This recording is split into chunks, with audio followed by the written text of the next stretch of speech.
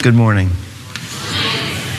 It's so wonderful to be with you here, to meet your lovely pastor and his wife, and to bring you greetings from the United States. I work for Billy Graham, the Billy Graham Evangelistic Association, and the leader of our organization is now Franklin Graham, his son, who's been our president and CEO for about 20 years. Mr. Graham is 98 years old and is not sick. He's not in the hospital. He's a little tired, but I'm 57 and I'm exhausted, so it's fine if he rests every now and then. I will tell you that he is still very much wide awake to what God is doing. And God is doing some amazing, amazing things. God is at work, and God is real. And God is moving in his people. And I had the privilege last year of working all across the United States that I'll tell you more about in just a minute. But it's really a privilege to be with you. I appreciate the invitation. It's wonderful to be with brothers and sisters. You know, we're family. We don't know each other, but we're family. We may not see each other again, but we'll see you 100 years from now. We'll all be somewhere. And if you've trusted Jesus as your Savior, you will spend age after age after age in his presence. And so we will see each other again. And it's nice to be, there's love in this church, and I'm very grateful to be with you.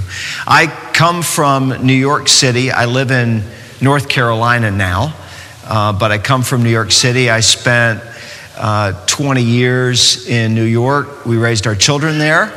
I have 4 children and 3 grandchildren, and I worked as a financial advisor for a while, and then was on staff at a place called the Brooklyn Tabernacle. I don't know if you've heard of that church. They have a choir, and at any rate, the privilege of being there.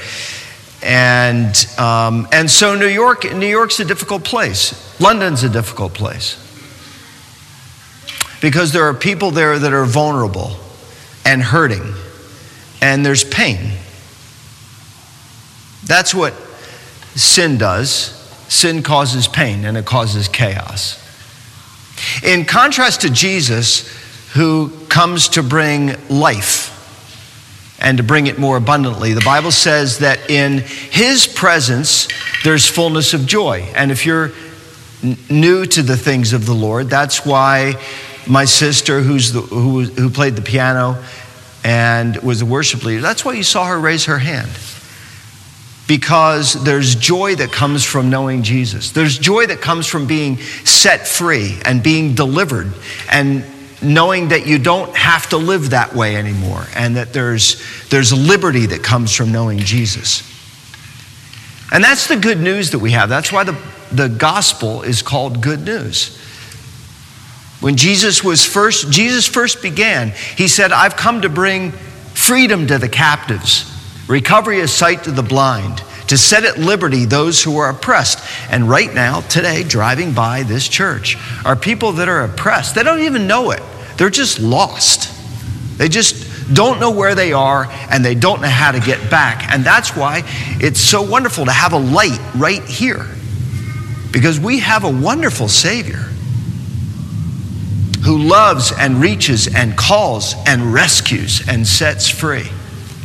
Well, that's something that we had the privilege, that all of you have the privilege of doing every day. You don't have to be in the ministry to carry that message. Some of you in communities and where you live, you have the opportunity to live for Christ. I mean, 2 Corinthians 5 says that we are ambassadors of Jesus Christ. Paul says, I urge you by the mercies of God, be reconciled to God. In other words, get into a right relationship with God. In another place, he says that we are by nature children of wrath, that we're alienated from God, that there's hostility between God and us.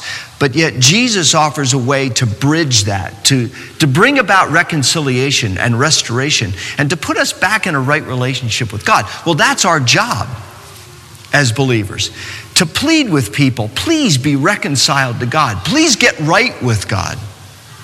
Please let Jesus take away your sins, rescue you, redeem you. And then once you've been saved, 2 Corinthians 5 says, we are now ambassadors of Jesus Christ.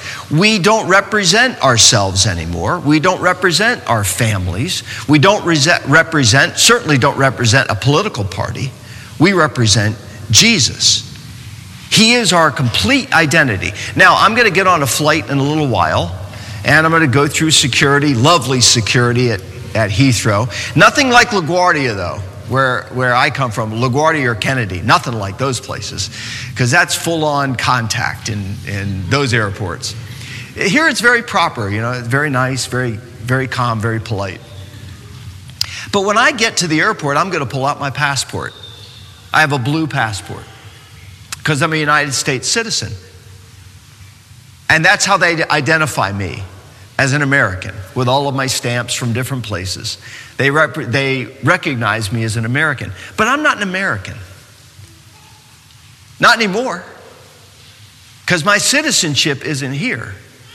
My citizenship is in heaven. I belong somewhere else. I don't belong here. I'm comfortable in your country. I've been here plenty of times. And I'm comfortable here. I'm not quite sure about the roads yet. And most of the time I'm not driving, I'm riding, like my friend Colin brought me over here. But I'm pretty comfortable here. But we're not made for here. You're not made for here. You're made for somewhere else. And if you've trusted Christ as your Savior, you're not a citizen of this place anymore. You're less and less at home. Now, that has an implication. Let me just make a reference to what you guys are getting ready to face here with the snap elections that we're called. We're called to represent Jesus in every aspect, every facet of our lives. We're called to represent Him. You're not called to represent the conservatives or the Liberal Party, whatever your affiliation. Whether you're a fan of Theresa May or not. Doesn't really matter, because you're not called to be identified with her. You're called to be identified with Jesus. And so that has an impact, because not very many people are used to seeing people that are born again. That's a biblical word. People whose lives have been changed, who have been washed clean, and now are different, completely different. I don't know about you, but I'm not like I used to be. I'm not. And by God's grace and by the power of the Holy Spirit, I'm changing every single day. Don't you need to become more patient and more kind and more holy and more righteous and more drawn to God? I do. But in every facet of our lives, we're called to be salt. We're called to be light. We're called to make a difference. And in our country, I can't really speak for here, but in our country, that's becoming more and more difficult. More and more hostile to the gospel. More and more hostile to people standing up for what's right. And calling white, white, and calling black, black. Because there's a difference. You know, in this past year, we did something that we had never done as an organization before. We held 50 prayer rallies all around the country. We went to the capital of every single state in the United States. And we drew Christians together to do two things. First, to pray, which I'll talk more about in just a second. And then to engage in our culture and to go out and make a difference and to be salt and light. There's a very interesting article that was written on the back of that, at the very beginning of that campaign, but right in the middle of the election between Mrs. Clinton, Hillary Clinton, and Donald Trump, who wound up winning, to follow President Obama. And the question was this that was raised in New Hampshire. The question was raised, whenever there's an election, there's a lot of noise.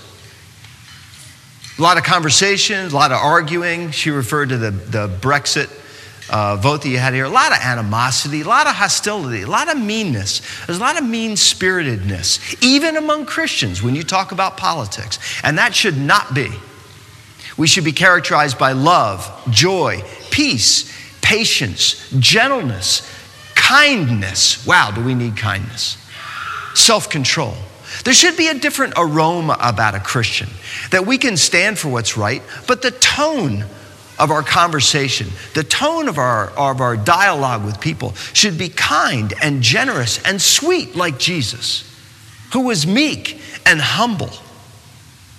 But yet in the middle of that very acrimonious election that we had that wound up with Mr. Trump winning, in the middle of that, this question was raised, which is that whenever there's election, there's so much noise and drama, is the way we would say it. There's so much drama. The question is, when an election happens, does the presence of the church make a difference? It was raised in New Hampshire, probably one of our more liberal states, socially liberal. And I'd ask you that question here. Does the presence of Christians in a culture matter? I'm not talking about the presence of the established church. I'm talking about your presence in your place of work, in your community, in your school. Does the presence of a Christian in a place make a difference? And that's why we spent so much time going around the country saying, come on, we're believers. We have to make our voice heard. We have to stand up for what's right. Because you know why? Because we don't represent ourselves anymore. You don't represent this church. You represent Jesus. And the Bible says that all of us are going to have to stand before the great judgment seat of Christ to answer for those things done, good and bad, in the body. Do you know that? Do you know that you're going to have to answer for the way you conducted your business here? Because the Bible says you don't belong to yourself anymore. You've been bought with a price. You've been purchased by the precious blood of Jesus Christ. He bought you. He redeemed you and saved you. He's invested in you. And when you received Christ, because his precious blood was spent for you and washed you clean, you now belong to him. So I would ask you this, before I talk about something very, very personal to each one of us. I would say we don't have any right as believers representing Jesus to sit on our hands anymore. Not in this culture. Not in this culture do we have a right to stand on the outside and complain about how things are going without saying, no, I represent Jesus, I'm going to stand for him, and I'm going to stand for what's right, regardless of what the culture does. Look, the culture's going to do what it does. Unbelievers are going to act like they act. You don't expect them to act any different. Nasty, unkind, mean-spirited, and all of that. But that can't be true of us. So, kind, generous, sweet, yes. But bold and as fearless as lions to say, no, I'll stand up for Jesus because I represent him? Absolutely. And that has to be characteristic of this church. That has to be characteristic of you and your family. With your children. Inside the family, sometimes it's the hardest to represent Jesus around people that don't think like you. So I just challenge you with all of the affiliations we have, all of the nonsense things that we care about. We wave a flag for Tottenham or Arsenal or Millwall or whatever. All the nonsense thing. I'm a New York Yankees baseball fan. All the things I care about. People yell and cheer. 90,000 people at Wembley last night for that boxing match. But when it comes to really standing up for the Lord Jesus, who loved us and gave himself for us, I can't raise my voice for him. We ought to be ashamed of ourselves. And I want to ask you if you've ever been convicted of that. I mean, I go to sporting events all the time, and I see people going crazy, going wild about a silly game. I mean, who's going to remember years from now, Tottenham and West Ham? Who's going to remember the outcome of that years from now? And I can't stand with my hands raised and say, we praise you, Lord. We praise you. I praise you. I pour out my heart to you, and I glorify your name. We have to ask God to keep us from being so self-conscious that we don't open our hearts to Jesus and represent him well. And that's the second thing I wanted to talk to you about. Because we said two things around the country last year, our country, which is we have to stand up for what's right. We have to do what's right. We have to represent him well so that he looks at me and looks at you and says, well done, good and faithful servant, well done, with our outward conduct. But I want to tell you about something else. I want to read a verse to you that comes from the words of Jesus about your personal life. Because we both have two things. We both have a very public face, the way people see us, and then we have a private, personal relationship with God. And with just a few minutes I have left, I want to just point you to one passage in Luke chapter 11. When Jesus was praying in a certain place, I told you I was 57. When Jesus was praying in a certain place, when he finished, one of his disciples said to him, Lord, teach us to pray as John taught his disciples. There must have been something about the way Jesus prayed. And his disciples said, wow, look at how he prays. And they say to him, Lord, teach us to pray as John taught his disciples. It's the only time where the disciples ever asked for any teaching from Jesus. Only recorded place. They never say, teach us how to preach. Teach us how to debate, but teach us how to pray. Wouldn't you have loved to have heard Jesus pray?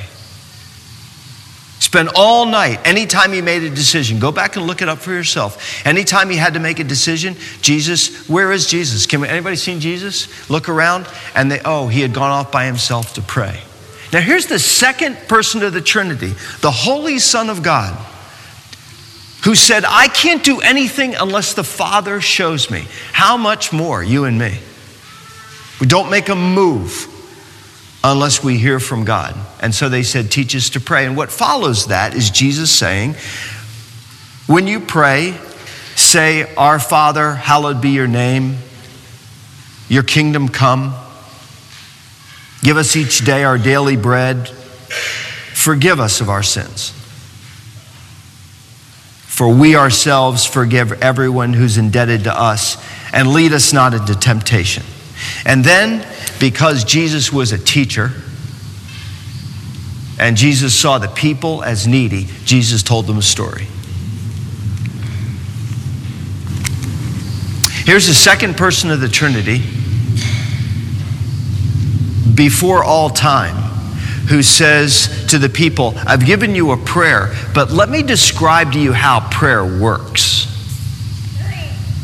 Because you got to remember, Jesus had seen prior to being incarnate, had seen all the prayers of Abraham and Isaac and Moses and David and Solomon, had seen all those prayers before he was poured into a human body. And that Jesus says, let me describe to you how prayer really works. And he then tells him a story. And he says, which of you who has a friend will go to him at midnight and say to him, friend, lend me 3 loaves, for a friend of mine has arrived on a journey and I have nothing to set before him. And he'll answer from within, don't bother me. The door is now shut and my children are with me in bed. Well, and she has Esther, who was just baptized. She's precious, by the way. I mean, there are children that are beautiful, and then there are children that are beautiful. She's beautiful. I'm betting that when they get her asleep, they don't want anybody to breathe in their house. Like, if she's down, okay, hold still.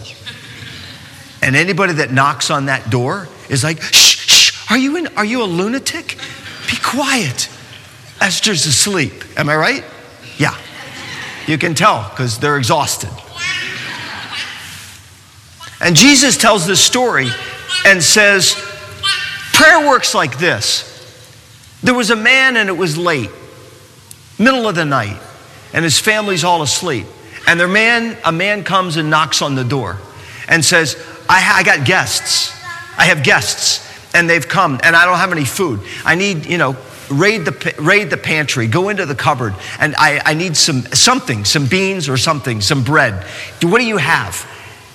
And the man calls down like she would do and say, shh, can't help you now. Can't get up and make coffee. It's the middle of the night. Go away. And the Bible says that the man won't stop. And he keeps doing this.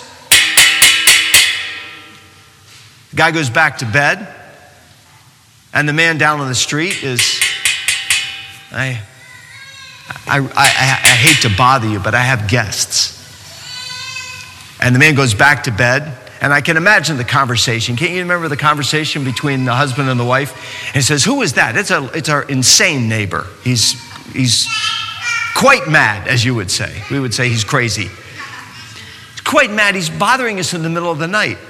And he wants bread. That's okay. We'll take care of him in the morning. And then, right as they're about to nod back off to sleep, you hear this. He says, are you serious? Are you kidding me right now? And he goes down and I said, I can't help you. And he said, I'm sorry.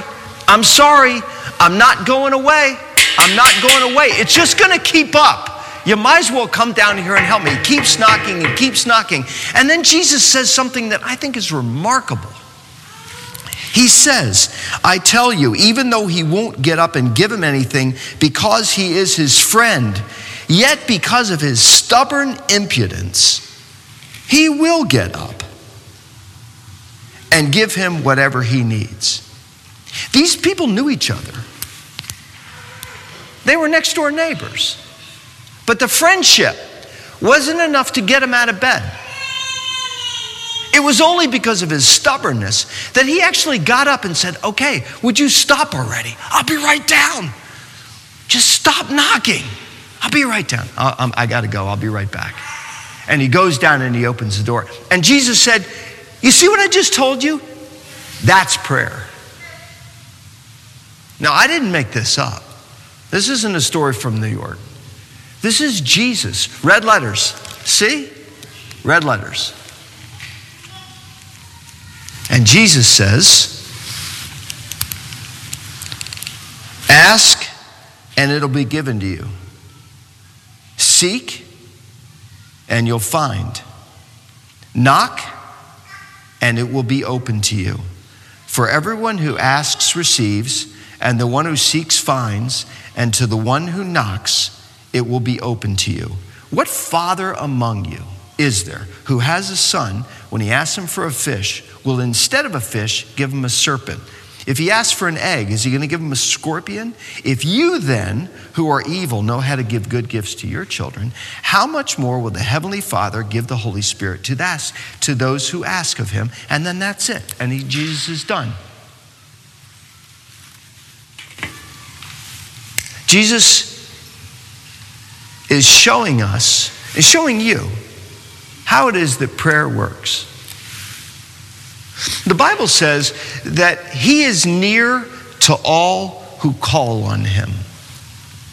In Psalm 145:18, it says he's near whenever we call on him. You know what that word near means in the Greek? It means that he bends down to get close. That's what it literally means in the Hebrew, in the Hebrew. I thought of that 2 weeks ago when my grandchildren came over. I've had a blast being a father, but a grandfather? Oh, that's a whole different animal. Well, my grandchildren pulled up in the driveway. My son, my daughter-in-law, I have 3 grandchildren, and our oldest granddaughter, her name is Emmy, she's 6. The doors opened of the car, and I saw her. I was making coffee, standing at the window, and I looked out, and I saw her, and the door opened. I saw her little pigtails, and she's unbuckling herself from all the harnesses and all of the straps. When we were kids, I was thrown in the back of a car. I was flopping around back there. I restrained. I mean, I don't know how we made it, but now you have to wear a helmet and you got the shoulder straps and there's foam around you. I don't know how kids make it these days. Not me. Thrown in the back of the station wagon and off we went. She unbuckles herself and I see her with her pigtails hop down out of the car and she disappears to the side door and I hear the back door slam open and she's yelling my favorite word. Poppy, Poppy, Poppy. And I can picture her, as I'm drying off my hands real quick, I can picture her come flying around the outside and right into our kitchen. And I turned and there she is. And you know what I did? I did this. I said, come here, baby, come here, come here. And she crashed into me and I grabbed her and I picked her up. And she wanted to tell me all about it. She wanted to tell me about the snacks that she had eaten on the way down to our house. And she wanted to show me her tooth that was coming in. She wanted to tell me about all of it. And you know what? I want to hear about all of it. It's all so important to me. I care about every single little detail. Did you see what I just did when she called my name? I got right down and said, oh, please, baby, come here. Come here, baby. Come here. Tell me. And Jesus says, if you, being evil, know how to give good gifts to your children, how much more is the Heavenly Father wanting to give the Holy Spirit? Another place he says good gifts to those who would just ask. Now look, I'm selfish, like you are. I mean, don't look at me like that. You're selfish too. It's all about us, all about me and my concerns. But yet my granddaughter comes in the house, I've forgotten everything because this is Emmy. And I bend right down and I want to hear about all of her concerns, all the things that she cares about. Every little last detail is important to me. Jesus tells that story to tell us that's how you should pray. Because he is near to all who call on him. The Bible says, draw near to him and he'll draw near to you. The Bible also says, you have not because you ask not. So I want to ask you this, and this is all I came to tell you today. I want to ask you if there's anything that you do not have because you have not asked. Just that simple. Jesus' teaching is very clear. Ask and you'll receive. Seek and you'll find. If you knock, he's going to open. But I ask you, please, knock. I ask you, please, seek. Call on him in the day of trouble, the Bible says, and he will answer you. And look, you can't be in a room like this without there being heavy burdens in here. Heavy, heavy burdens. You can have bills that are this high and money that's this high. You can have sons away from the Lord, daughters away from the Lord, children and grandchildren. You could be sitting next to a person you're married to, and it's not good. And I just want to ask you this. I want to ask you, have you taken advantage of the promise of God that says, call on me in the day of trouble and I will answer you? Ask me. He is near to all who call. And if we don't call, all bets are off. There are no promises to those who won't call. Did you see what Jesus said? He said, even though they're friends, that's not enough to get this man in this story up. It was only because he kept doing this. And I want to tell you, if you have a child that's away from the Lord, if you have a marriage that's in trouble, if you have difficulty, trial, don't you stop knocking. Don't you stop praying. You get tired, I understand. I've gotten tired. But don't you stop, because he's near to all who call. He bends down low and says, come here, tell me, what do you need? But don't stand there, come to me. Isn't that how you got saved? Didn't you get saved by coming to God and giving him everything?